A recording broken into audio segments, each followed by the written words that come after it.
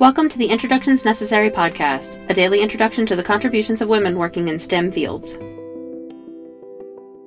February 29th, Leap Day, was declared Rare Disease Day in 2008. Rare diseases are those that affect fewer people than common diseases like the flu, but rare is relative. The U.S. National Institute of Health's definition is any disease that impacts less than 200,000 people at any given time, or less than 0.06% of the population of the U.S. There have been over 7,000 rare diseases identified worldwide, and only about 5% of these have any effective treatments.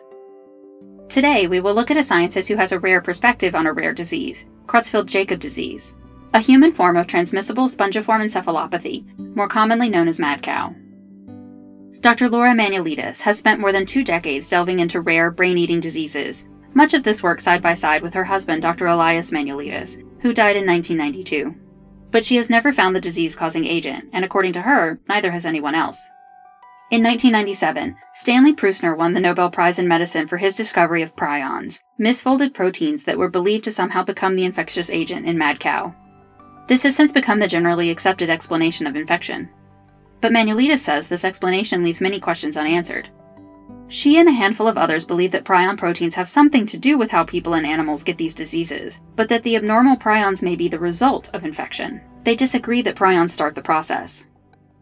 Manuelidis believes something else, perhaps an uncommon nucleic acid or an undetected virus is at work. This view puts her at odds with most scientists in the field, but if she is able to identify a cause for CJD other than prions, it would be groundbreaking. In the Manuelidis lab at Yale, she leads a team of researchers in efforts to get at the root cause of CJD and better our understanding of other infectious particles and their processes. She has published over 100 scientific articles as well as 3 books of poetry. Manuelidis graduated from Sarah Lawrence in 1963 with a degree in poetry and earned her medical degree from Yale Medical School in 1967.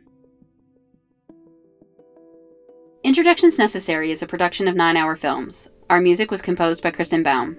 Please visit our website, introductionsnecessary.com, to listen to previous episodes and learn more about the women featured in this program.